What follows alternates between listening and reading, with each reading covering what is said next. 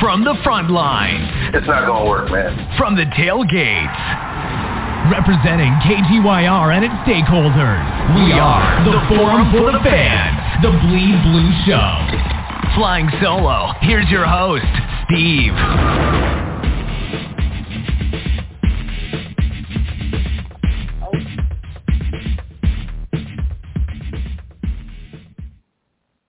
Yo, this is Christopher. I'm not flying solo.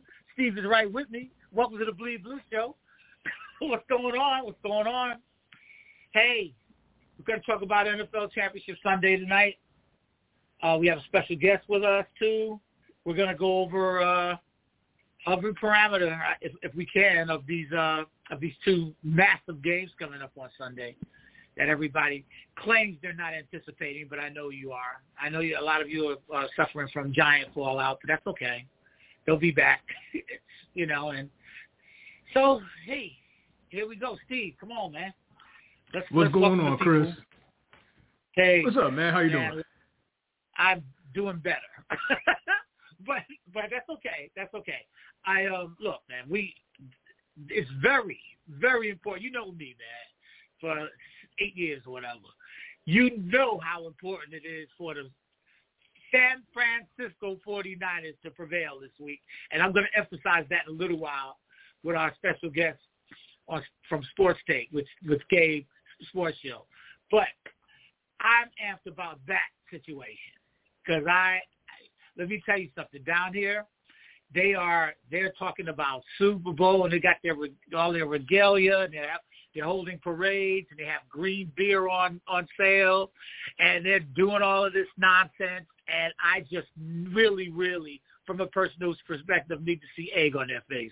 I gotta have it. So I'm hyped about that. But we're gonna swing into that. We're gonna talk about the Bengals and Chiefs as well.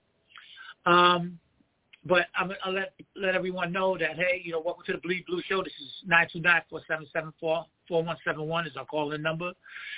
We had I wasn't on the show. Well, I was on the show. I peeked in.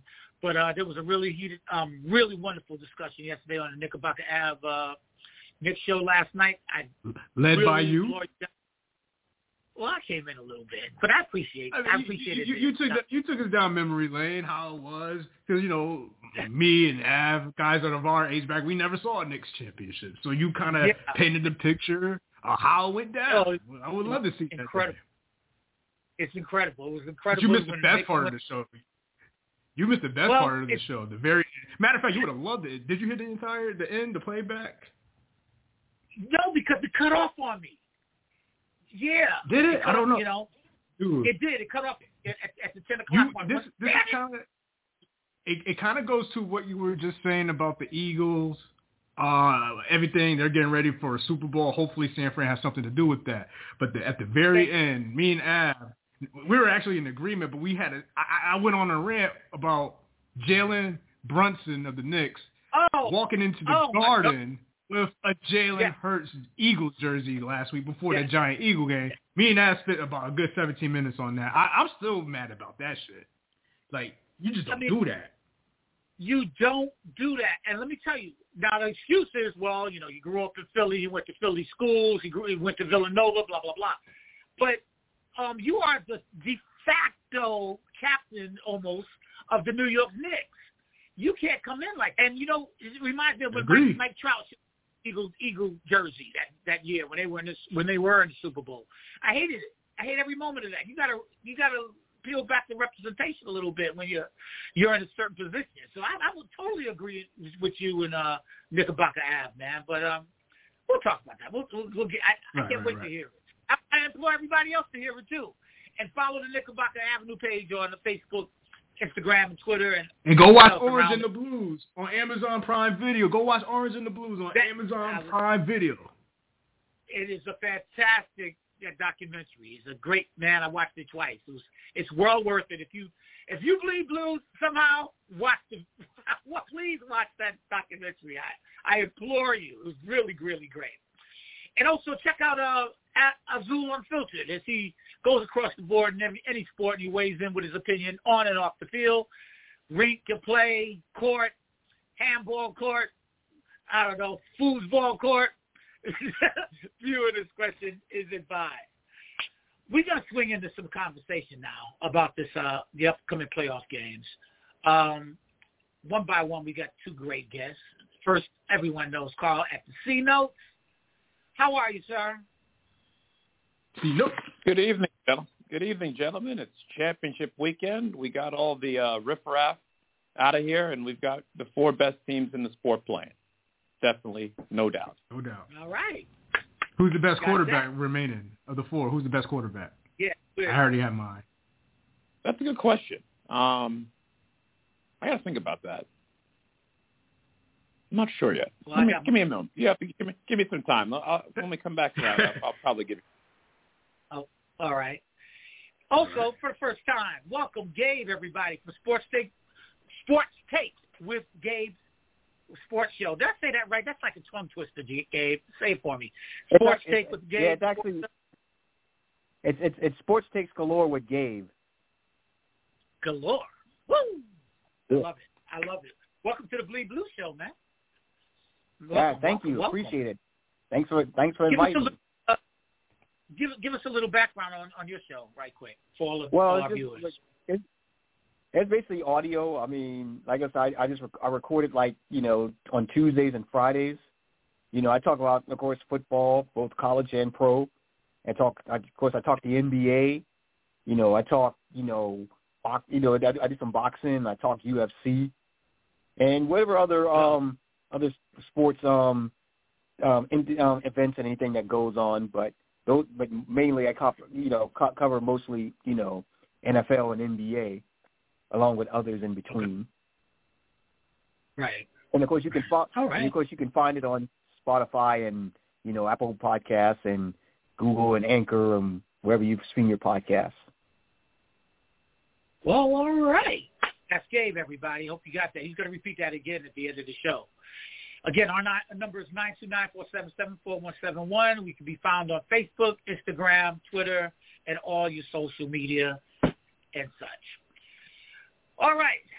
And as Carl just said, Steve, we're down to the Final Four.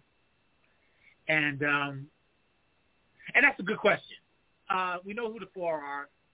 Who is the best quarterback left? Let me just, let me go ahead and question out. Let me do that. And Carl, have you had a chance to ponder it since then, or what? I have, and I think the answer is sort of layered. I don't think there is one definitive answer to that question. Okay. Well, you kind of have to. I thought of when I had a chance to think about it just now. I looked at it sort of like this: who is the person playing the best right now? Who's the person that's been playing the best all year? And who's the person that's probably been the most consistent?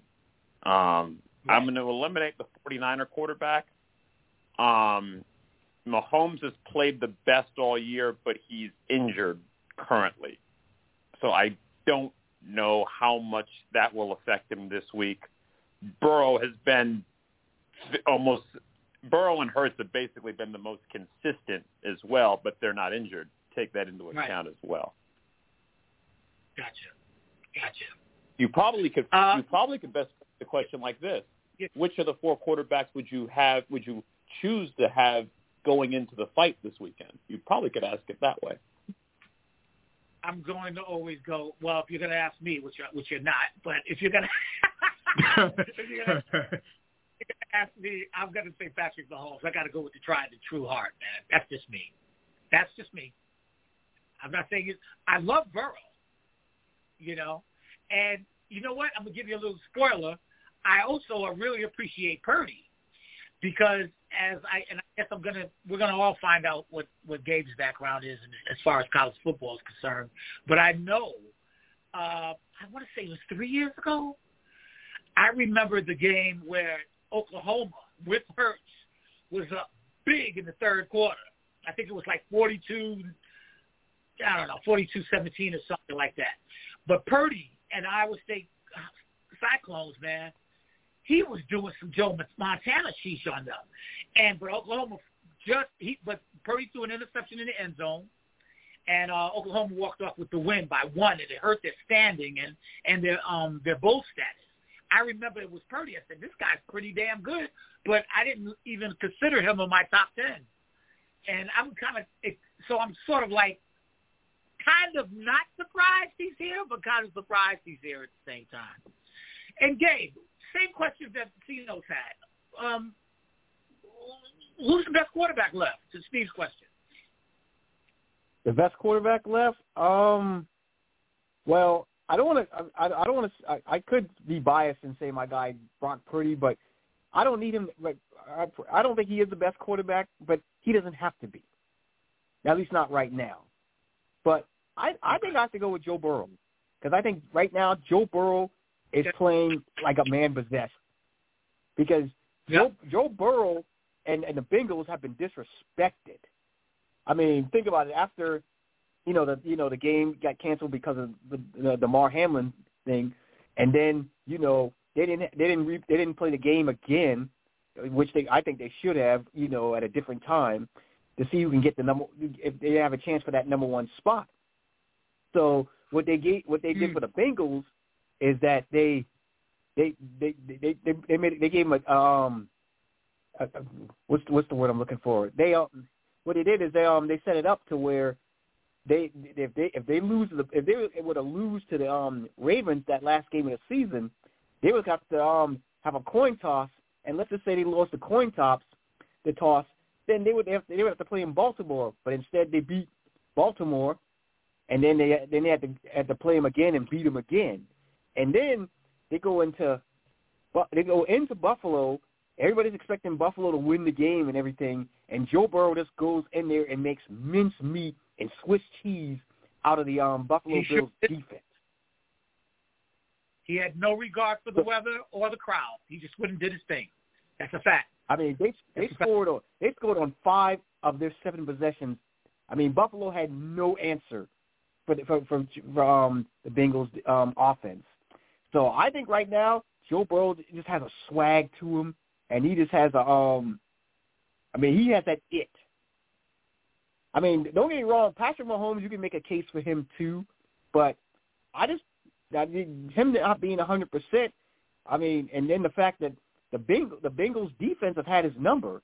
I mean, they match up pretty well against him. So, as I said in my latest podcast, that it was recorded not too long ago, can Patrick Mahomes solve the riddle? And I mean, I just believe right now, Joe Burrow right now, I think he just has that it, and I just think right now they're probably the most dangerous team of the 4 left in this championship Sunday. Okay, so I want to swing into the matchups right quick, but before I do that, I want to ask Billy Bob and Dre, who just joined us, the question is, who's the best quarterback left out of the Final 4 right now? Billy Bob, we'll start with you. The best quarterback that's left right now, hello, can you hear me? The best quarterback that's left right now, since Patrick Mahomes hurt, man, you really have to, good one. You might have to say Joe Burrow. Yeah, just because. Probably. Yeah, you might have to say Joe Burrow. But if I had to say that was running for second, I'm just looking at it if Patrick Mahomes hurt, I would have to go Jalen Hurts too. Slightly Jalen Hurts, because just to a fact, because he's created an offense to where they could be physical and a finesse team, regardless if it's running or passing. Okay. Fair enough. Dre, how about you? Oh, sorry. Dre Graham, same question. Yeah, I would say Joe Burrow right now. Like Billy Bob said, Mahomes is injured, and to keep it real, man, Hurts is injured too, because we really didn't test that show that all. So I still believe that he's hurt. didn't come out of that game hurt or looking like he was hurt because he really didn't think to physically test that shoulder. I mean, it is what it is. But, yeah, Burrow's the best quarterback, but that's not who I pick to win if they get to the Super Bowl. We get into that later. And I'll tell you why. But, yeah, Joe Burrow. Joe Burrow. And, Steve, let me tell you, man, yes, gentlemen, I'm changing my answer to Burrow, too, but let me explain why before you say, oh, you can't do that. Let me explain why.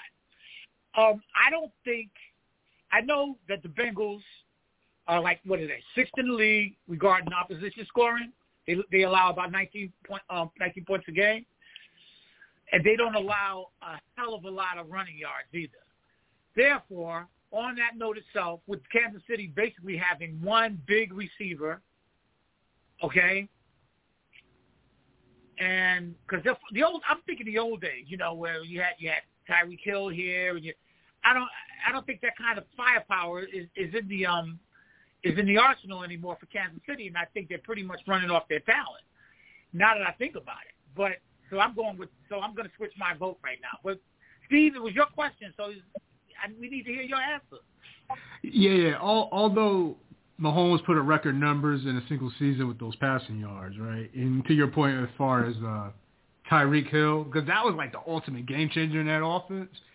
Right. He still got the job done because he literally has a Hall of Fame tight end to go with him. But man, Joe Burrow is a different type of animal, man. I mean, you see how he balled out when he was at LSU. Even with the weapons, he has better wide receivers than the Kansas City Chiefs, top heavy.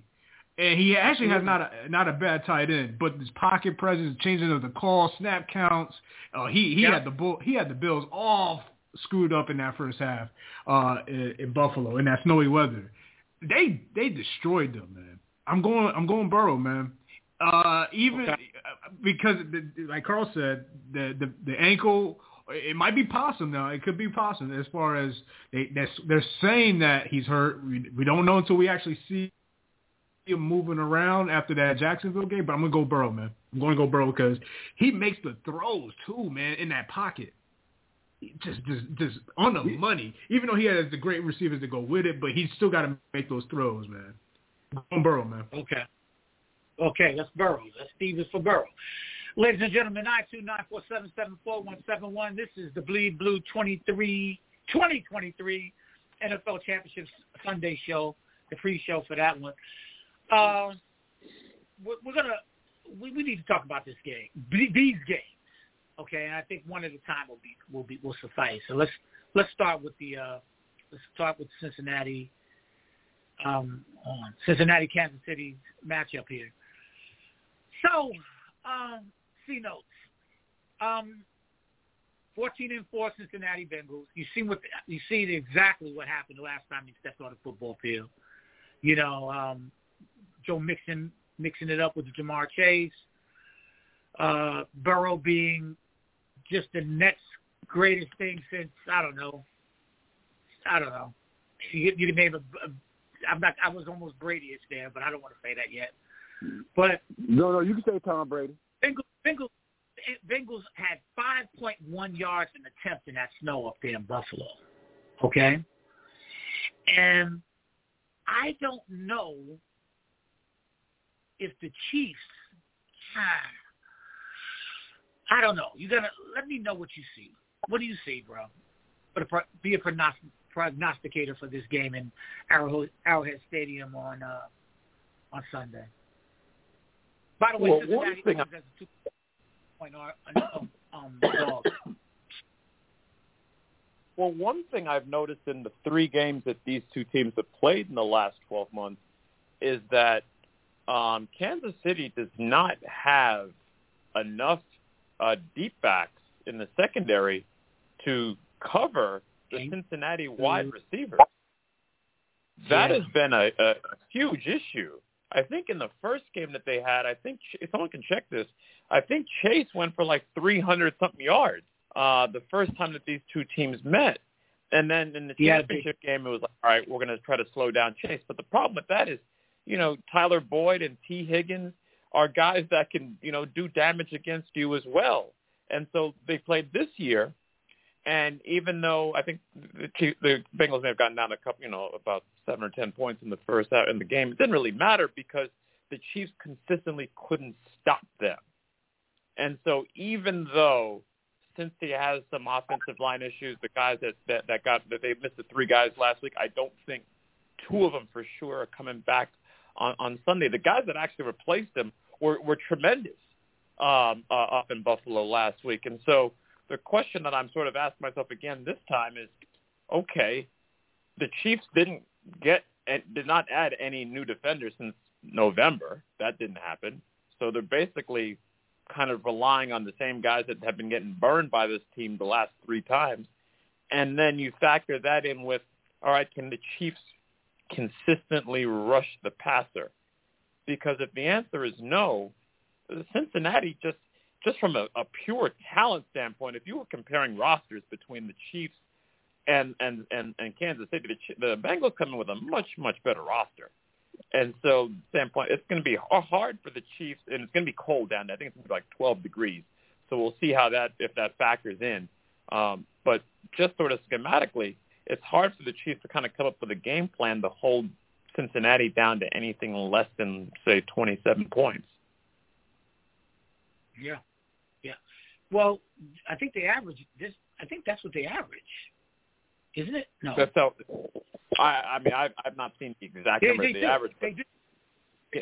But also one thing that has come about, and I don't know if you guys noticed it in the game that they played.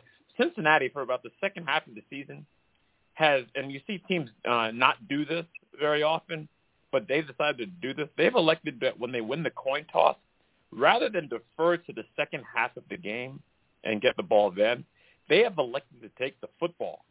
And I tracked this week. I think it happened 8 times since the second half of the season. And in those 8 times that they've gotten the football to start the game, they have scored 4 touchdowns and kicked 1 field goal. And so what you saw last week when Cincinnati took the ball and went right down the field and sent it, kind of like how Philadelphia did to the Giants, I think that got Buffalo a little bit spooked. Because all of a sudden, 7-0 before you even get started, and it's like, okay, damn, shit, we gotta strap it up here because, and you get into a situation where maybe you punt the ball 3 and out, maybe something happens, on offense for the opposing team, and now Cincinnati gets the ball right back, drives right down the field, 14-0, and now all of a sudden the pace of the game is now sped up. You try to want to slow the game down early on and try to, get into the flow of the game. But the problem with getting into the flow of the game is when you're down 14-0, any plan that you might have had going in, you basically have to throw it out the window and start pushing the ball to get some points because you might get run out of the building. That's kind of what happened last week. So that's something the Chiefs got to be concerned about, is that if you get behind and Mahomes has got that ankle situation, all of a sudden Cincinnati's bringing dudes from all over the place like they were doing in the second, third, and fourth quarters. And now Mahomes, who you don't know if he can get out the pocket, whether or not his scrambling ability is going to be in question. You don't want that situation where you're putting the ball up, 40, 50 times because you have no choice because you need to score. Sure. All right. Thank you. That's C Notes. At C Notes. That's Paul right there. What exactly happened? What exactly happens when Cincinnati is on offense and Kansas City's on defense in the first half of this game? In your prognosticating way. Well, I think as it was stated, I mean, they're gonna have to pick their poison. I mean, you got Jamar Chase, but you got T. Higgins, and then you have Tyler Boyd. So. And like I say, looking at the the Chiefs secondary, it's kind of suspect. But I'm gonna give you a name to watch out for. In this game, we know Jamar Chase, we know T. Higgins, and we also know Tyler Boyd.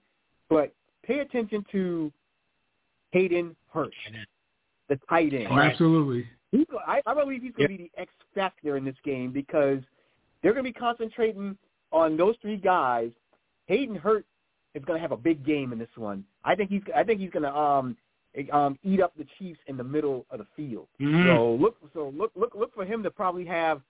I mean, don't be surprised he has 100 yards and maybe a couple of touchdowns in this game, because the Chiefs are going to be so worried about Jamar Chase, so worried about T. Higgins, that they're going to forget about Hayden Hurst. And I just don't believe the Chiefs. Yeah. Yeah, I don't believe they have an answer for Hayden Hurst. So look for Hayden Hurst to be the X factor for the Cincinnati Bengals. What about vice versa? Now, as far as like I said, the question is going to be the mobility of Patrick Mahomes. I mean, because right now the Cincinnati Bengals defense, don't sleep on them, because in the three matchups, I mean, some teams just match up with other teams very well, and it just seems like the Cincinnati Bengals defense just has the answers against Patrick Mahomes and company.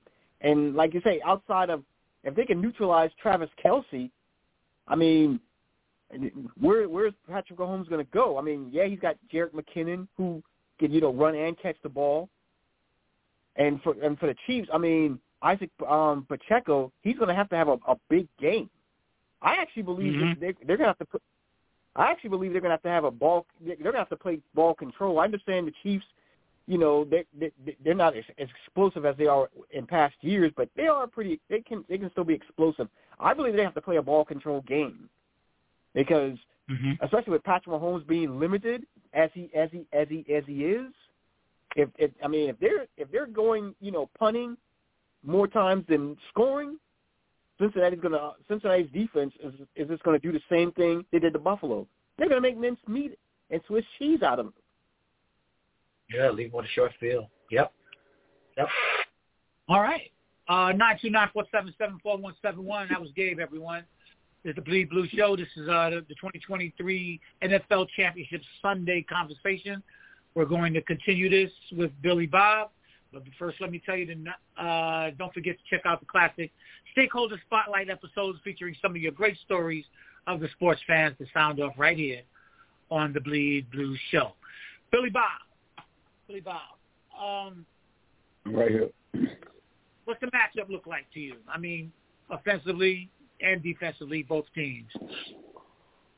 Okay, like I said, the only reason I chose Joe Burrow is because he does resemble Tom Brady, because the way he manipulates the pocket and he can move in the pocket, and the thing about it, it's like he has way better weapons than Tom Brady had in the past, where it's like it's on steroids. But the thing that I've seen that Joe Burrow understands is that he checks off. I'm not just saying he checks off. He takes what the defense is giving him. That is so crazy, because he also dumping the ball off to Joe Nixon. He just always giving. He always taking what the defense gives him, and then throughout the course of the game, as the game slows down, and that's when you start to see these big plays, because you throw in Jamar Chase, which is like a running back once he catches it, and then you got the physical of the other wide receivers in the tight end. So that's the thing I see. So I mean, that's what makes that offense south, because he knows how to manipulate the pocket and move within the pocket, and then to sit there and say that he doesn't have an offensive line. To me, I think that's why he makes that offensive line look more better than wherever he has. He makes it more better than what it looks like. So that's one thing on that side of the ball. And as far as Kansas City on offense, I just think now with Patrick Mahomes being hurt, I think he might have to rely more on Andy Reid. Just going with Andy Reid decision. I want to say his offense. Yeah, just more relying on Andy Reid and his offensive play calling now. Because at times it may be Patrick Mahomes doing it himself, willing it himself, but I just think if he can stay within Andy Reid offense, it'll be a close game. But then it's always down to the best quarterback who will take it at the end. Who might be whoever has the ball last. Tell you the truth. So that's what I'm saying. And Cincinnati does have a good defense. But I really think that if whoever has the ball last, that's who I think might come away with it, and most likely it could be Cincinnati because they can really control that time of possession in the first half, and then they become more of an explosive team in that second half. Got it. All right, Dre, same question. As far as Kansas City's offense, it's going to look different, man. Because, what people got to realize is, we've seen Mahomes with an ankle before. The last Super Bowl he was in, he lost. Yeah, true, he had two or three offensive linemen out, but still, that ankle wasn't 100%, and that was after 2 weeks of rest because he did it in the championship game. So now he has the ankle that looks a lot worse than it was the championship game a couple years ago with 7 days worth of rest. And I like to call Patrick Mahomes the Steph Curry of football because he is, literally. Steph Curry, he throws the ball up, no form, it goes in.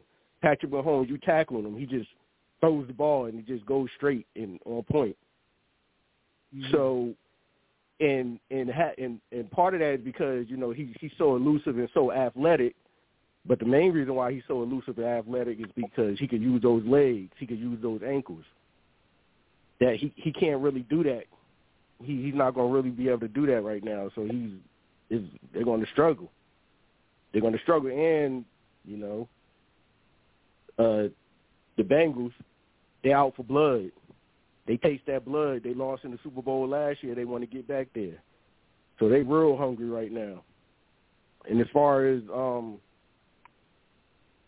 Kansas City's defense against Cincinnati, man, it's just too overpowered. It's just too much power on that offense right now. And I'm gonna go back. I'm gonna give you an example. Remember when Peyton Manning got injured in Indianapolis, right? When he got injured in Indianapolis, the whole team fell apart because Peyton was the motivation of the team. So now Patrick Mahomes is the motivation of the team. He's not doing good. Then we're going to be looking like, hold up. We knew the Chiefs' defense was all right, but we didn't know that they sucked.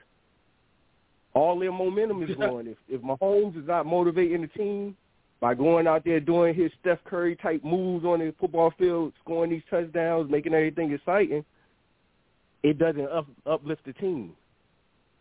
So it all goes back to Mahomes. And I just don't think at this point right now, championship game, Mahomes not 100%. They can't, it's going to be too much for him. I mean, that's my opinion. Yeah, I hear it. All right. And finally, the great Azul. What you got, bro?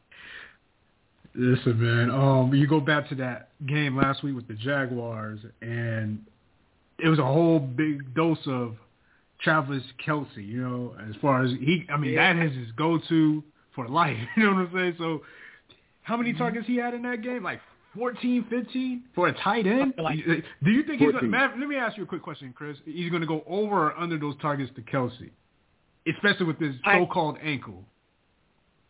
I think he's going to probably be about the same. Okay. Yeah, I really... Yeah, I heard Gabe talk about McKinnon, and I know Pacheco had a 40-yard run in that game as well. I think they're going to be in trouble. I think Kansas City is going to be in trouble. I think Cincinnati.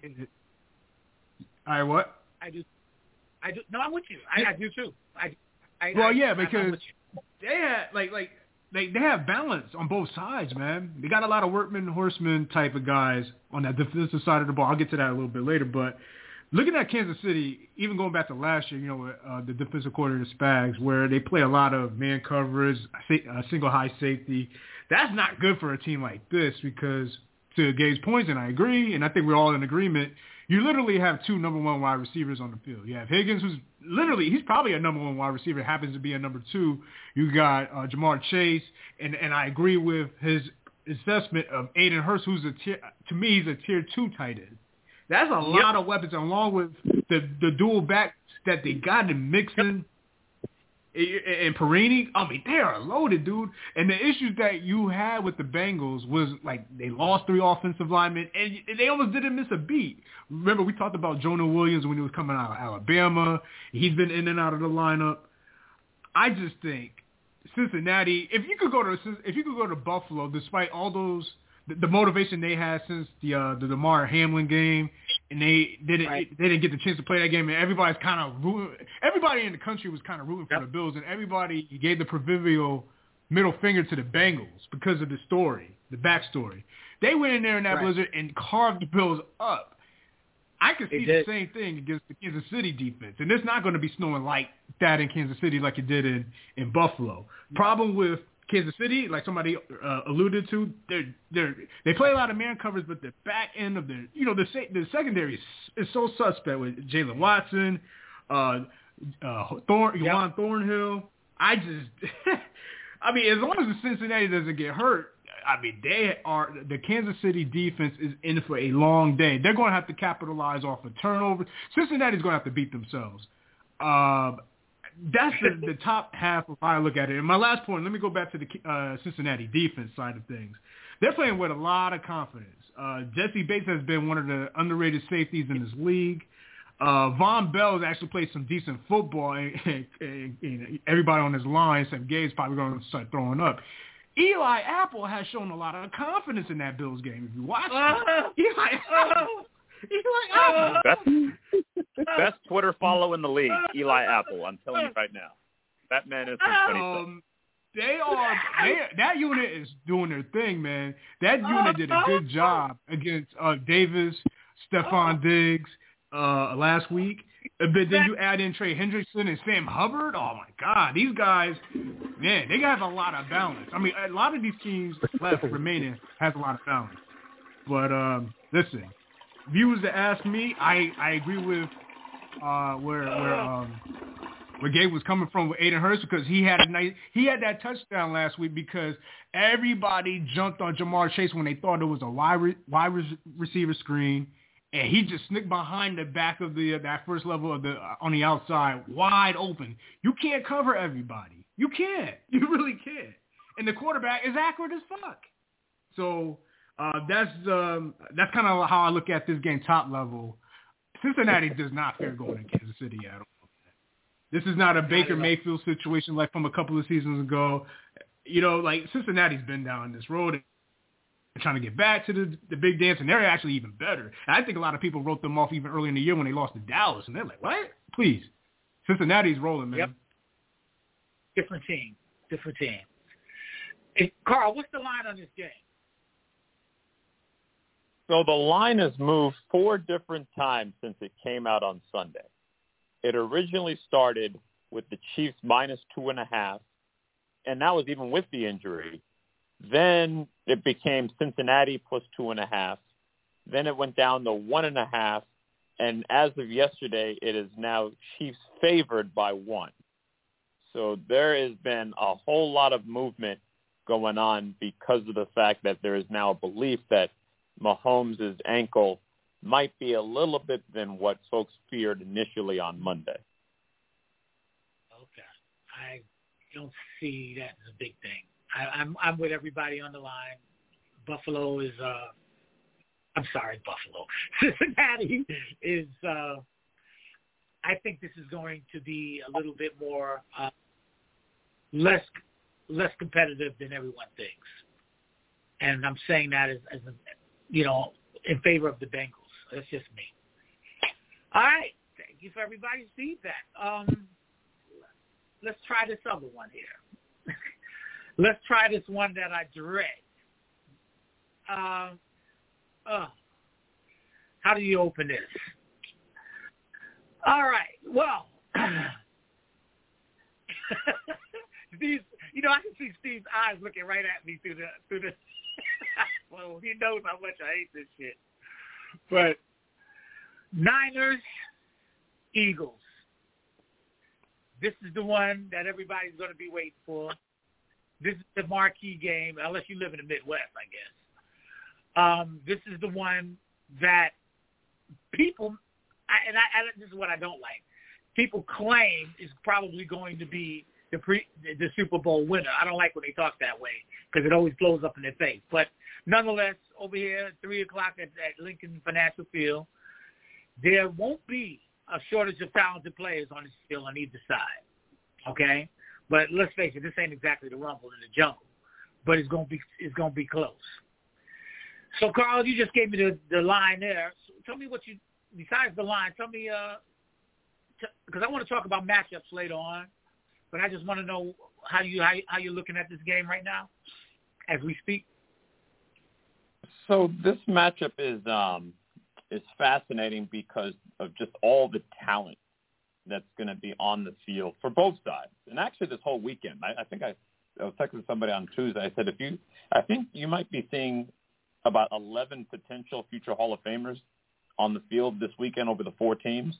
And probably if you just took away these 2 teams that are playing Philadelphia and San Francisco, you might be able to get conservatively maybe 6 Hall of Famers on the field this weekend, this Sunday. So that's just something just to sort of marvel at. I think the way that this game looks, watching the 49ers just as closely as they did Sunday, that defense that they faced in the Cowboys is probably, of all the, like 49ers, I think have won like 9, it's either 9, 10, or 11 games in a row, some number like that.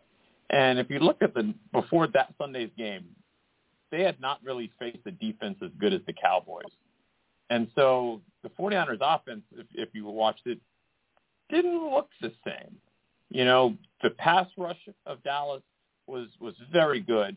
The tackling was good. If the guy just catches the interception, you know, maybe things, you know, go a different direction. There was that one catch that Kittle had that was crazy. Probably should have been intercepted as well, or had his head taken off. And so the 49ers just kind of did just enough to win. The one thing I do wonder about San Francisco this time, they didn't get their running game going up until the time in the fourth quarter when I thought Dallas sort of tired out a little bit, you know, short week, long travel and such. If that happens again early on in Philadelphia with the way the Eagles rush the passer, the 49ers cannot allow themselves to be put into long yardage situations and have Purdy try to throw the ball against these Hawks.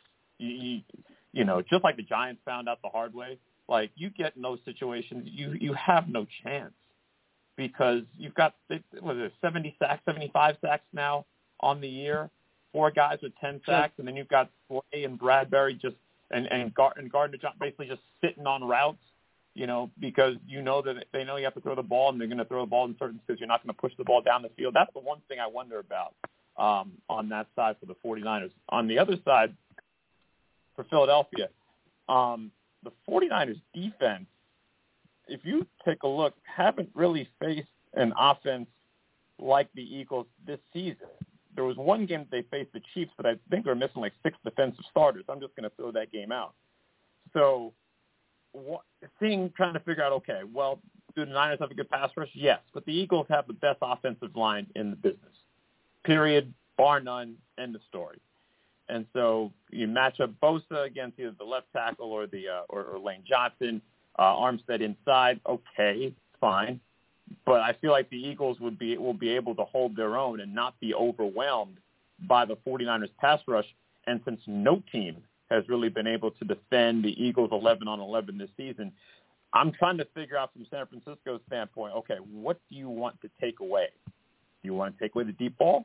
You want to try to figure out a way not for the Eagles to throw the ball downfield? Okay, I guess you could try. You want to try to take away the middle of the field with Dallas Goedert? I guess you could try that. You want to force the Eagles to run the ball? I mean, I wouldn't want to risk that. And then, of course, when all that fails, you have Hurts who can, you know, if it's 3rd and 4, take off and get you 7 or 8 yards if needed. And so I'm trying to figure out a lane in which what do the 49ers want to take away? Maybe they just sort of just sell out completely on the run and force Hurts to, pull the ball back on RPOs and push and throw the ball and just dare them to throw. But teams that have forced that this season have failed miserably. So the Eagles, unless they are turning the ball over on offense, they just haven't been stopped. Maybe Sunday's a game in which they turn the ball over. But if I'm not hoping for that and just look at the game sort of straight up, it's going to be hard for the 49ers to slow down Philadelphia. All right. I'm going to need you to counter that, Gabe. Sports take galore. Okay. Well, I mean, I can see what the gentleman is saying, but here's the thing with the Eagles. I mean, you said that the 49ers haven't had. I mean, that was probably the best defense that they faced all season, and yeah, the Eagles got some ball guys on there too. But here's the thing about the Eagles defense: they are susceptible against the running game. I mean, they are. I mean, Saquon Barkley, even though he didn't have he didn't have a spectacular game, he was able to get some chunk runs against this Eagles defense. So, I mean, if Christian McCaffrey and Elijah Mitchell get going early and they have the balance, the Eagles defense are going to be in for a long game. As I say, Brock, and then you also got to remember, you got Deebo Samuel. You know, he's gonna get his share of runs as well. So I believe that they can hurt the Eagles on the offensive side of the ball if they can establish the run early, get 4 or 5 yards a clip. Now on the defensive side of the ball, I mean, I'll admit there's one thing that does kind of concern me, and that is, historically my Niners defense have been susceptible to certain running quarterbacks. Now, I personally believe that, the best way that the 49ers could defend this offense is make sure. I think I would take away the deep ball. I think they can take away the deep ball and just play them short. If they play them short, what that means is if they make the tackle, you take away that deep stuff. Because one of the things the Eagles, I mean, they can hurt you short and deep. But I believe I take my chances and just play them short, come up and make the tackle, make them drive, the length of the field instead of, scoring on you quickly. So, I mean, but also, like I say, and of course, don't forget about the linebackers of the 49ers. I mean, Fred Warner I would arguably say, probably one of the top linebackers in this league. I mean, in my opinion, I think he's the best linebacker in this league. He can stop the run. He can cover. I mean, he showed you last week. He covered CeeDee Lamb on a couple occasions in that game. And Dre Greenlaw, he can do the same. He can cover as well as and stop the run. So I mean, I think we got, and of course you got Al Shire. I mean, he's underrated, but he plays good ball too. So the linebacking core. If the linebacking core can just make sure keeps Jalen Hurts in the pocket, I think they can do some things with. Well, I mean, against the Eagles. I mean, it's going to be, like I said, it's going to be tough. It's not going to be easy. There's going to be a lot of play. Both teams are going to give up some plays, I believe. But I believe that the best way for the Niners to slow them down. And of course, yeah. And here's another thing. Let me point this out.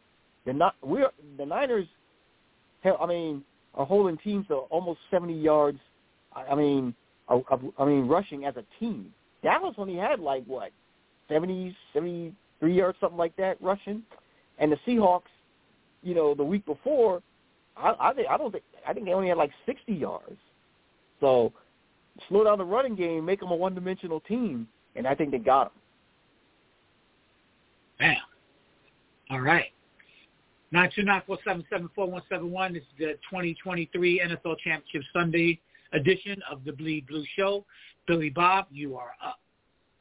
Both teams are evenly matched, but I want to say it like this here. If the 49ers have to win this game, one thing I know about the Shanahan, starting from Mike Shanahan, they have a good system. If you ever just see Mike Shanahan when he was with Denver, how they constantly used to just throw any running back there, and they just were just good for a good. It's just the system what it is. And then you kind of can see that with Kyle Shanahan right now. It's just a system what it is. I just think that's a very good system when it comes to the run game, even though he upgraded it with the motions and his little touch to it. He put his own little taste to it. But as far as 49ers on defense, they do have a little hole, and I think it's a secondary. And that's where I think the Eagles might catch them at in the secondary because, like I said, when I look at the Eagles, they have this offense, and I want to put it like this: Jalen Hurts is almost looking like an upgraded Cam Newton to me, where he's not taking a physical abuse, where he know how to get down, where he know how to just run smart, be a smart quarterback at what it is. But when I'm really trying to get at, I look at Philadelphia offense, finesse offense, where they can be physical and also be a finesse team, even when it comes to their wide receiver core. Because just how we can mention Debo, we can mention A.J. Brown. He's a physical receiver that's more like a running back too. So when he just plays physical at the same sense, and then he got his finesse wide receiver game with the tight end. So, and then you have two running backs with Philly.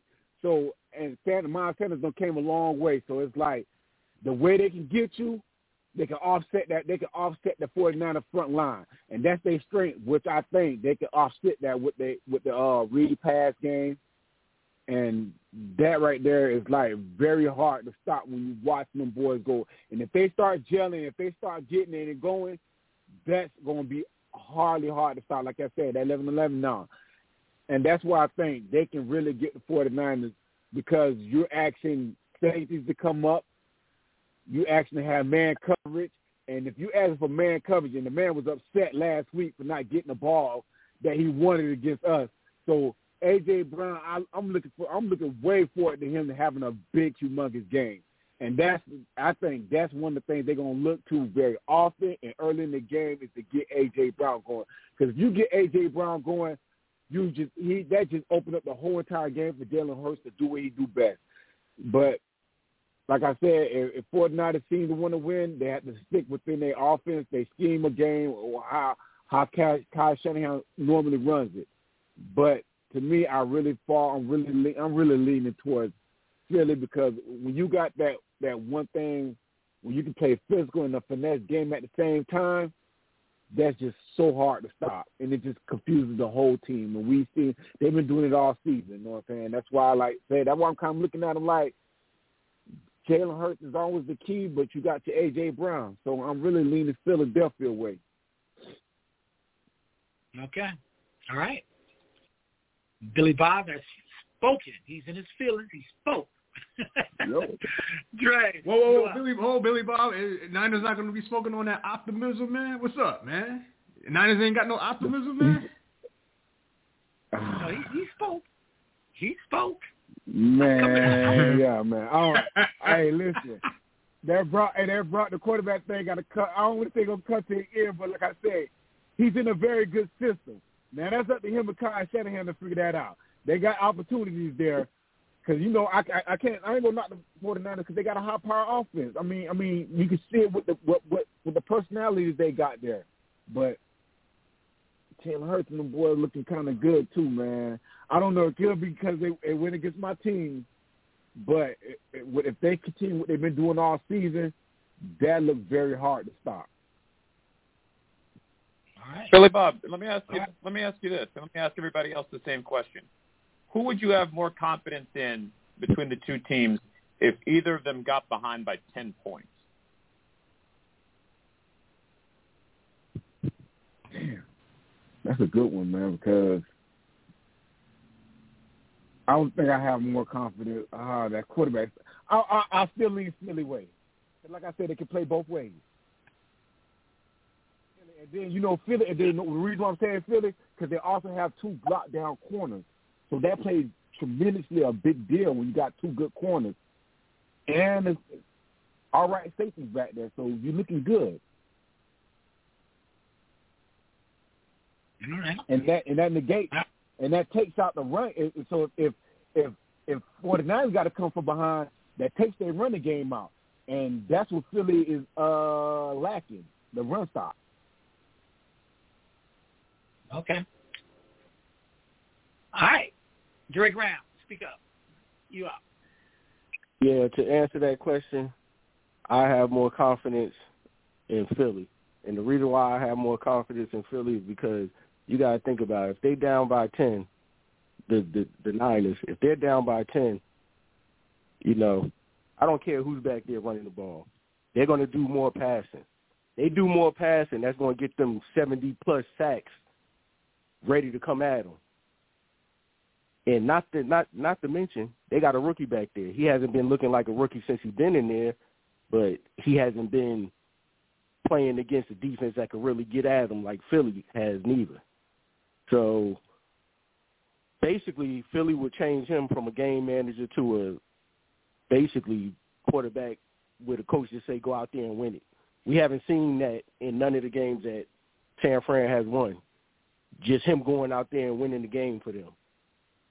He's great in the system that he's in and what they're asking him to do and what they've been asking him to do, but we haven't really seen anybody push his buttons yet. And that's the reason why I say Philly, because they get down by 10, Philly probably just blitz every down. If they down by 10 at the half and they come in, Philly might just blitz every damn down from third quarter all the way to fourth to try to rattle him, to see how good he is, to see if he's going to make them rookie mistakes. You know, see if he can read defenses pretty good, but can he read it? Can he read it in, you know, a half a second or a second? Because, you know, the big dogs is on his ass. That's what he's going to have to do. So that's why I say Philly. Now, this game right here, it's going to be a dog fight for both offenses. Straight up dog fight. Because, you know, Philly got the best pass rush, right? And Hurts, I'm still convinced he's not 100%. I'm gonna give you an analogy. If Hurts isn't pressured, like he really wasn't pressured against us the last game of the season, you notice when he was throwing passes and he would throw it long, he would kind of like ease into the throw, kind of floated. That's not putting stress on that shoulder. But if you're getting after him and he got to get rid of the ball quick, that's putting a quick snap in that shoulder, and that's wear and tear. That's what I mean by last week. We wasn't after him.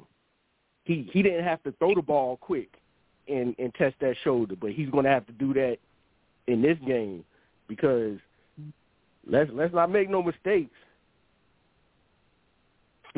San Fran's defense.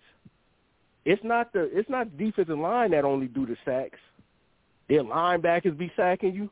They straight possessed back there. Them boys be acting like 3-4 years old that had cotton candy all night and can't go to sleep. They hyper as hell back there.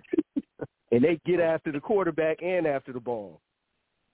So this is a game of chess. This is grandmasters. You got to be a grandmaster to come out of this one unscathed, because it could go either way. But if Hurts shoulder is really go either way. If Hurts shoulder is really what I think it is, which is not 100%, we just made it look 100%. Then it's going to be a long day for Philly's offense, man. And you better not take a lot of sacks in this game.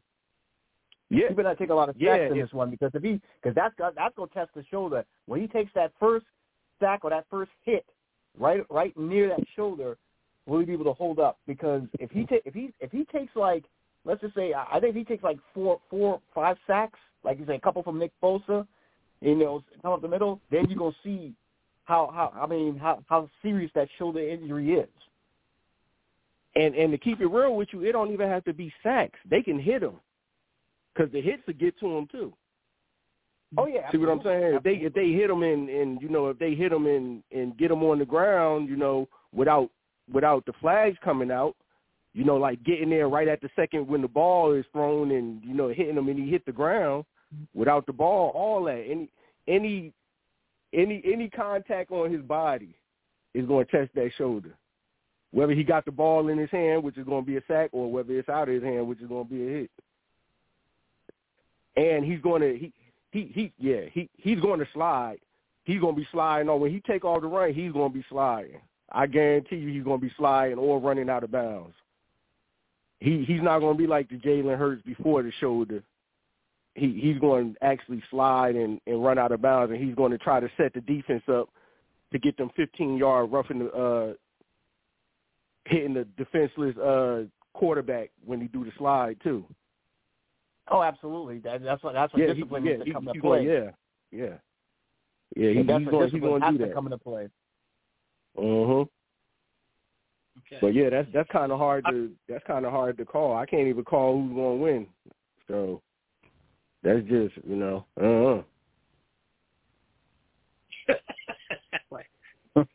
I don't know. Azul, showtime. Yeah, somebody mentioned a lot of Hall of Famers are going to be on the field, and when I think about this game, you talk about the legacy of Trent Williams, who's been playing against the Eagles for all that time in Washington, and how he's going to hold up against a very elite pass rush. And I thought Mike McGlinchey had a kind of a subpar game. But then again, it is against Dallas, so you would expect to have a bounce back game on the edge on the opposite side. Yeah, that's a hostile environment. I mean, Chris, you already know, and anybody who's been to a game in Philadelphia, it's a different animal. It's just different, man. Like it's college versus. It's like riots light, man. Their fans are very, very rabid for an NFL team. And it matters. It might be even worse, man. It might be worse. And then you add to the fact that I want to see how Purdy responds to the noise because, like Chris said, they think they got the Super Bowl in the bag, dog. They think they got it in the bag. And it's I mean, how can you blame him? Because the roster is put together so well by Howie Roseman. I mean, you can't. I mean, as an objective Giant fan, I can't deny that is a very good roster. You picked up the right guys because guys got cut, i.e. Bradbury.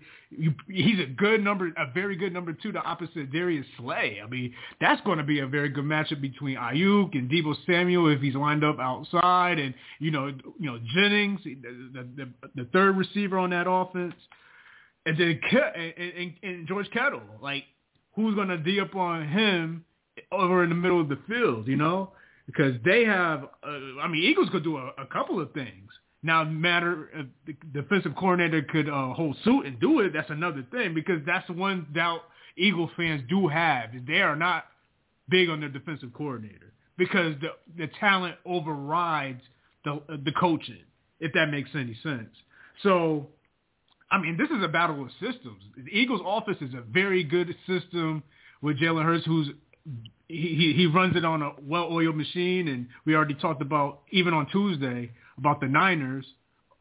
With you could throw in Lance, you could throw in Jimmy Garoppolo, you could throw in Purdy, but Purdy, you got to go into this hostile environment. I am kind of anxious to see how he fares against the snap count, the crowd noise, and how they'll do against that. As far as the Eagles, watch out for that Gardner Johnson versus George Kittle matchup. That's a key one for me. We already know the cornerbacks are going to be on the wide receivers, and if Deebo comes out of the backfield, they're going to make the adjustment on defense, the Eagles. But Josh Sweat, Fletcher Cox, Hargrave, Linval Joseph, I mean, they got guys that are going to be coming, and I would like to see the Niners O-line hold up to task. And I agree with who it was Gabe. Fred Warner could cover his ass off. So you might see a little bit of shadowing or following Dallas Goedert around that middle of the field.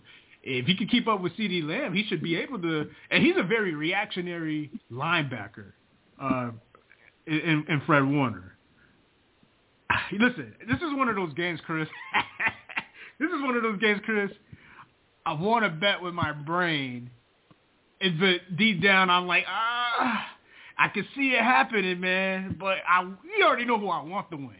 But is it a matter, are they going to win? That's why I'm not taking the bet. I can't take this bet today, man. We got to get the Eagles out of the fucking playoffs, man. No. We got to figure it out something, Gabe, Carl. We got to do something, guys, man. I'm tired of the Eagles, man. I am tired. We got to figure out something, man. Yeah, it's funny. I remember telling Chris, I think it's maybe about the third week of the season. I think it may have been on a post game, and I told him, I said, I think the Eagles are the best team in the league. Like, I think I gave him the record. I said, I think the Eagles probably go like 14-3. I think that's what they finished up with. But when they got to the playoffs, it was sort of, all bets were off. The problem now is that, even if they got past this game, and the Super Bowl's not a lock. I think all four teams can win. All four teams that are playing this Sunday can win the championship. There's no doubt. There's not an underdog story of the four. So even if they won this game, like, would I be gung ho to pick them over the Chiefs or Cincinnati? Not sure, but I'd be leaning towards it. I would say that. I mean, they've been the best team all year, hands down. It's just it's been that way. If the guy didn't get hurt, they probably would have gone like 16-1. All right. So, what's your thoughts, Chris? Oh, you asking me my thoughts? Yeah. Okay. You're the Eagle hater. You're probably the number one Eagle hater on the Eastern Seaboard. And I'm probably like top 5. Okay. Well, what do I think? Look, I'm going to have to kowtow and agree with Carl about the fact that, yes, the Eagles are one of the best offenses in the league. But their biggest test will be against the Niners defense. I'm going to tell you why. No, there's a name that nobody said tonight. The guy's name is DeMeco Ryans. Okay? He's got this squad playing at a fever pitch, and they number one in all kinds of defensive categories, man. Number one in yards allowed per game, and points allowed per game. All that shit. The defense is number 2 in rushing yards allowed. And I think it was Gabe. I think it's Gabe who said it. 77. That's one less than, of all people, the Titans. But look, when the Eagles have the ball, you look at Hurts is looking at Bosa, Warner, and I forget the safety's name. It's a Gowan name. Tafunga? Javarius Ward? Oh, you're talking about Tafunga. You're talking about Tafunga. Man, he's a monster. He's a monster. Okay, let me tell you something. The running game has been the Eagles' bread and butter all year. Miles Sanders, Jalen Hurts. I don't know where they stand, but I wouldn't imagine it's less than 5th or 6th in the NFL yards per game. The 49ers have not played a more mobile quarterback like Hurts all season long. Now they played Justin Fields in week 1, but that was before the team was revamped and they went on to other things. That was a rainy ass day in Chicago. Remember all that mud in that field that game? I remember. That monsoon has messed us up. But the defense was undisciplined in that game too. I mean, there were a lot of stupid penalties, kept drives alive. Bears had no business winning that game. But that was a long time ago. Considering it was this season, that was a long time ago. That was a different team. The Niners are going to probably put a spy. The Niners are going to put a spy on Hurts. That's for to account for his ability to scramble, but. They have the players to do it. Like I said, they got Warner, they got his Greenlaw, they got Al Shazier. Is that his name? And Al Shazier, yeah. My matchup here is between the Eagles running, and this is what I'm looking for. Steve, to take a little bit of your thunder, Steve, about matchup. The Eagles running game and the Niners rushing defense. That's the pivotal matchup to me. And another matchup to watch is the Eagles. I'm gonna let you know right now. This is what you got to worry about. The Eagles plan to attack the 49ers secondary. They are not afraid to take shots and throw that ball down the field. And if he has an opportunity, Hurts has the opportunity to connect with A.J. Brown and Devonta Smith, those throws that can make or break this fucking game and possibly allow the Eagles a chance to go where I really don't want them to go. Okay, because Charvarius Ward and Lenore, they're not household names, but they're gonna have to be on their best this time. And Dallas Goedert, let me tell you something. He's gonna be, operating in the middle of the field. And this is definitely one of the better defenses. 49 is one of the better defenses in the league against tight ends. When Hurts is back to pass, Carl, I think it was Carl, who was it, or Billy Bob, I don't know. When Hurts is back to pass, the matchup between the Eagles' offensive line and the Niners' pass rush, that's going to be key, y'all. Because Lane Johnson's ready, Mailata's ready, but Bosa. And then you got those, Kelsey and them. They have to count for what's the name? Help me out, y'all. Kinlaw's over there. Armstead. I forgot the other Sampson, the other guy. San Fran's defensive line is monstrous. I just think that it's not going to be as easy as you think for the Eagles. And Carl, I said all of that to say this: look at the 2022 results of the schedule for the Eagles. The Eagles have been ahead in at least about 8 of these freaking games. They're front runners. They get out in front of you, and they don't really play well in the second half, y'all. The discount for last week, okay? We ain't gonna talk about that. But think about it. Think about the Jacksonville game. Think about the Lions game. Think about the first friggin' Washington game and the second Dallas game. Oh, you know what? Think about the Houston game, the Texans. That was wild. They took a nap that. Huh? They took a nap that night, and you would have too with that team. Well, I tell you what, they over fucked up. The point is, they can't do that against the 49ers. 49ers have other shit to worry about. To Steve's point, let me tell you something. They're gonna rattle that boy. I have a feeling they will. They need to give him right now some meditation, some shock therapy, okay? Because even though he's 7-0 as a pro, you're talking about a raucous NFL title atmosphere. I mean, also, here's another thing I would add to that too. The coaching. I think coaching is going to be key in this one. Now, Nick Sirianni has been a good coach, but Kyle Shanahan has the experience. My Niners have been to the NFC Championship 3 out of the last 4 years. So I think when it comes to, game situation and things like that, I think coaching is going to be key. And I think, Kyle's, he's had his share of mistakes and things like that, but I think, he's grown as a coach. And I just believe that, when the game is on the line, I think Kyle is gonna dial up the right plays at the right time. To put Brock Purdy in the positions, to come out on top. Tell him to go for it. He just made. But let me add one last thing. Because I don't like to hog the show, man. Because Steve knows I don't like to talk, and he makes me do it anyway. But anyway, but look here.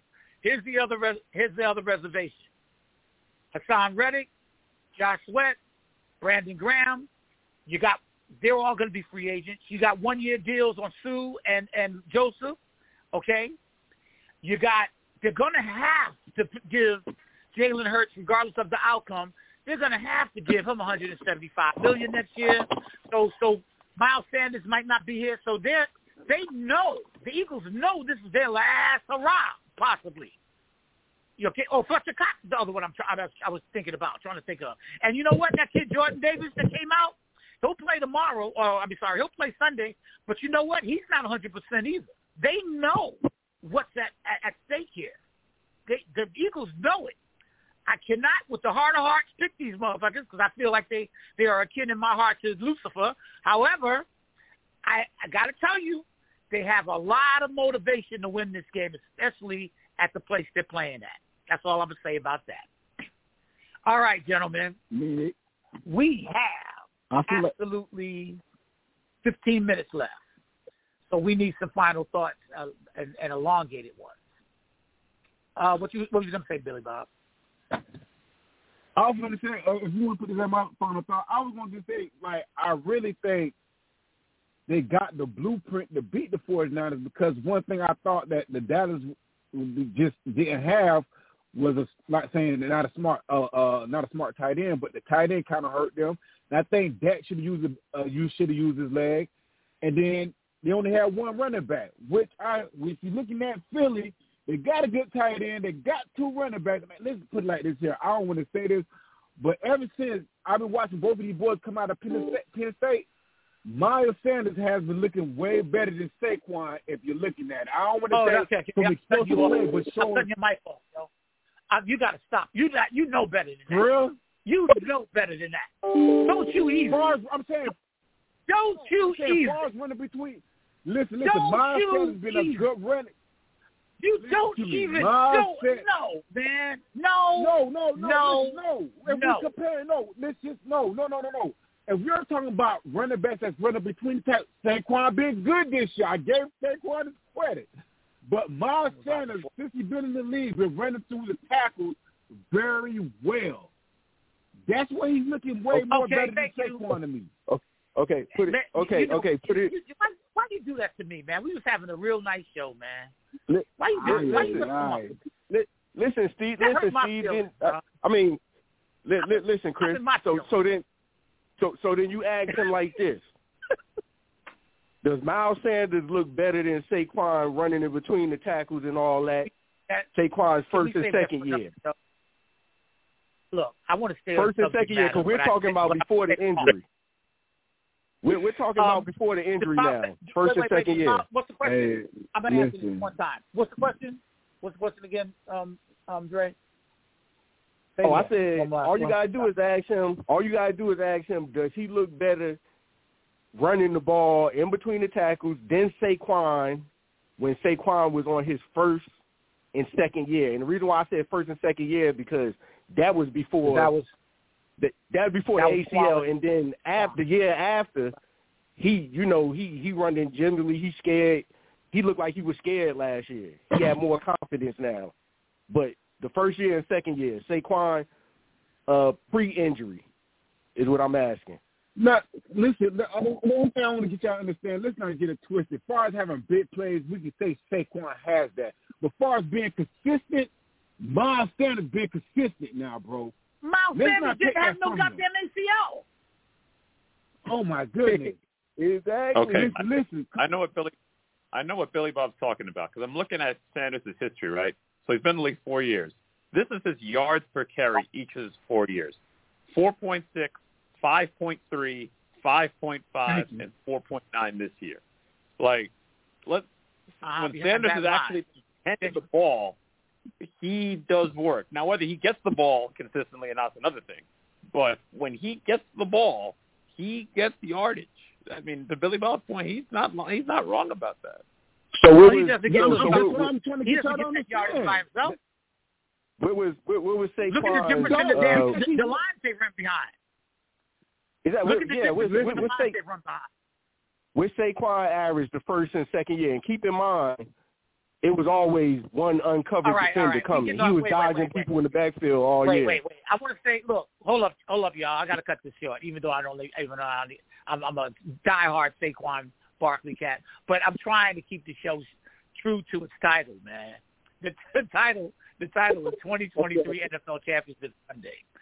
So on that note, okay, everybody put their 2 minutes in, and let's have it started with Carl at the C notes.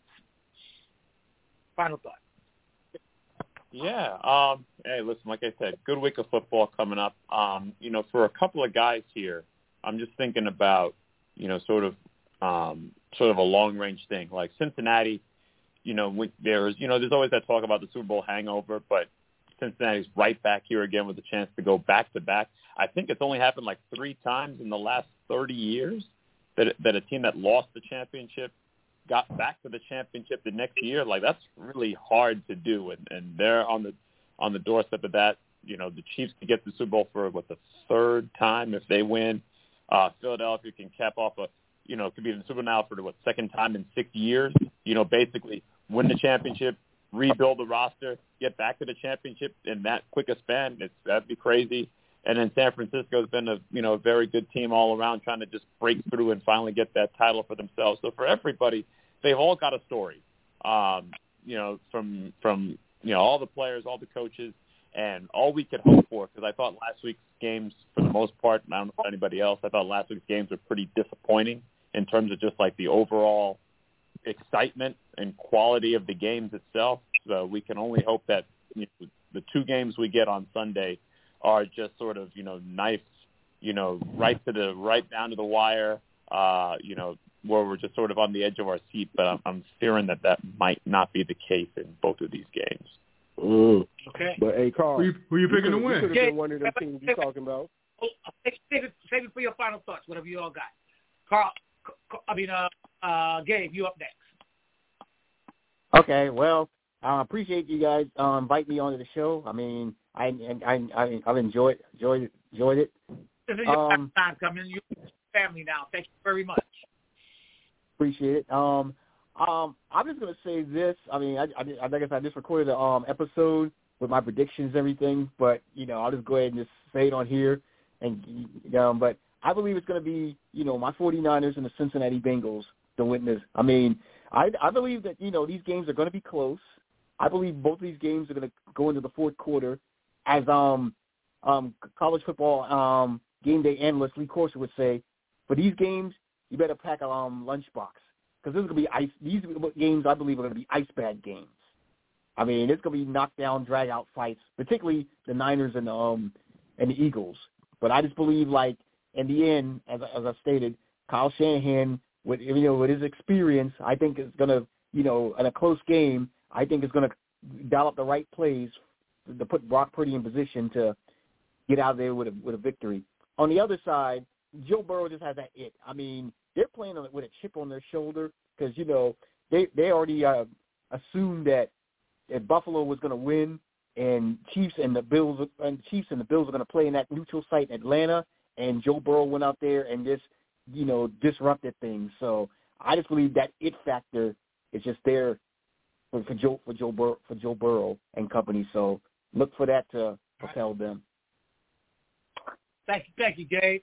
Sports Take Galore with Gabe. All right, Billy Bob, final thought, bro. Final thought. Listen, I'm kind of happy that it did end off this way with teams that look like that should be there, which it is what it is. So it's even on both sides. But I'm looking at Cincinnati to take this one. And I'm leaning, I got to lean toward, I'm not going to lie to you, I'm leaning towards Philadelphia to win this one too. And also the thing about it, let's put it like this. I said Philadelphia had 2 running backs. Let's put it like this. They got 3 running backs. Because we forget that number 35 that usually killed the Giants. I forgot his name. And he did the damage to Boston Scott, man. There we go. He got 11 touchdowns against us, these I think. boys, something like 9 or 11. I don't know. And he's a good red zone running back too, so that's a great thing about that. So there we go. So I'm rolling with Philly and Cincinnati, man. That's my thoughts. That's my thoughts to it, man. All right, Billy Bob. Dre, your 2 minutes, real quick. Yeah, listen, I'm looking at Cincinnati in the Super Bowl. Like I said, Mahomes, man, it all depends on Mahomes, how he plays and how he looks out there to motivate the team. If he looked like the quarterback of the Super Bowl that they lost, then they screwed. Cincinnati's definitely going. But as far as the Eagles and San Fran, like I said earlier, man, I can't really pick, but this is going to be the type of game that you will not. I repeat, you will not want to call the Dallas Cowboys field goal kicker to be playing in this game, if you get my drift. Because the offense is going to have a hard time scoring, man. Field goal kickers going to earn their paycheck this one, man. I'm telling you, they're going to earn their keep this one. But I can't pick that one, man. I'm like, okay. I don't know. Yeah, I don't know. All right. Well, I would say this. Drake Brown makes me laugh, man. He do. I love that guy. Eagles played the Giants offense, right? Led by Saquon Barkley. Outside of him, Giants don't have any other imposing weapons. But this week, they pretty much have a Barkley equivalent at every skill position. Christian McCaffrey, Deebo Samuel, Brandon Ayuk, George Kittle. Okay? So, yeah, it is going to be a big game for Epps and Blankenship and Gardner Johnson. You know, it's going to be, going to be interesting. Well, no, not Gardner Johnson. I think Maddox is going to start in his place. And also, Samuel and Ayuk, they could be used in a run game as well. Okay? So they're going to have to utilize these cats because I think Purdy might get the jitters. And it's no reflection on him, but this is, like I said, like Steve alluded to, this is a circus, so I'm not really sure what the hell's going on. As for the other side, I'm sorry, I don't see at all, and I'm going to be very to the point with this, I can't see Joe Burrow not going to the Super Bowl no more. I just can't do it. I just cannot see it. I cannot see it. Kansas City, basically, people forgot that McKinnon really led them with yards after the catch this year, not Kelsey. But once Mahomes got hurt in that game, you guys saw it. Once he got hurt, his targets McKinnon's targets disappeared, man. I have a feeling that they're going to be totally taken away this time. We'll see, but I'm pretty sure that that's the kind of confidence that the Bengals have leading up to this. On that note, let me tell everybody that they can always check before I bring Azul back on. They can catch this podcast and others just like it on all the social media: Facebook, Twitter, Instagram, Bleed Blue Show, the YouTube, if they want to, the whole 9 yards. Check us out on Spotify. Check us out on iHeartRadio, iTunes, Podcast Republic, Google Podcasts, Apple Podcasts, Stitcher apps, everywhere. And check out the Knickerbocker Ave joint. Check out Ranger Proud on Facebook, Twitter, Empire Sports Media, and Forever Blue Shirts for everything around the AHL. And I'm going to turn this show over now for closing with, and I also want to thank a couple of people. I want to thank for showing up. Carl at C Notes, Dre Graham, Billy Bob, Dave. Tell us real quick about your show one more time. The number there, please. It's Sports Takes Galore with Gabe. I mean, it's mostly audio. You can follow it on Spotify, Apple Podcasts, Google, Anchor, wherever you spot your podcasts. Of course, I'm on Twitter at GGSports13. And, of course, I have a Facebook page, Sports Takes Galore with Gabe. So please check that out, and please, follow me. Okay, done. Azul, you are on the mic, sir. Hey, I got nothing left. This was a fantastic episode. Thanks to Carl. Thanks to Billy Bob and yourself, Chris, Gabe. Thank you for joining us and, give him a listen. He knows his sports. Thank you very much for coming on. You already know who I want to win, man. You'll see me on Twitter talking about it all Sunday. We got to get Philadelphia out of here, man. We have got to get them out of here, man. There'll be a replay of, what's that, Super Bowl 15 or something like that when San Francisco and I'm hoping to see a result sort of like, remember when Tampa Bay went to Philadelphia and beat them on the road when Rondé Barber had the interception? Yeah. I want something like that kind of effort. I love it. Was it John Lynch? Wait a minute. Was it John Lynch on that Buccaneers team? Let's, a little bit of magic. Yes, he was. Exactly. So you got the right general manager who's been in that situation who could pump that blood into that 49er locker room. So let's go Niners for 1 week. I got to say for 1 week. Gentlemen, I want to say bleed blue to everybody. Let's go. Hey, let's go Niners. I'm looking for Niners and the Cincinnati Bengals in the Super Bowl like everybody else. Sangre Azul. Hey, bleed blue, y'all. This was a great show. Give yourself a hand. Yep. Bleed blue. Hey, one question, Steve. What do you think about them Knicks and the third lefty? Oh, Lord, have mercy. You said the Knicks and the what? and the third lefty. RJ Barrett. I don't understand the question. You said the third lefty? Yeah, RJ Barrett. Oh, Barrett. Oh, Alfred? I mean, we talk about he's a great Alfred. You could always have an Alfred. Batman is, in the closing is going to be Brunson. Randall's your Robin. He's a strong Robin. But RJ's he's an Alfred. There's nothing wrong with Alfred. He's not a Robin, and he's definitely not Batman. Well, I'll tell you one thing. He's going to be trade bait come the trade deadline. I mean, this is the NBA. It's sports. Anybody could be traded. So, that just goes with what I was saying. Hey, y'all, I got to break out of here. All right. Yeah. Bleed blue. Bleed blue. Yes, sir. All right. Take care, fellas. Can you dig it? Can you dig it? Can you dig it? Can you dig it?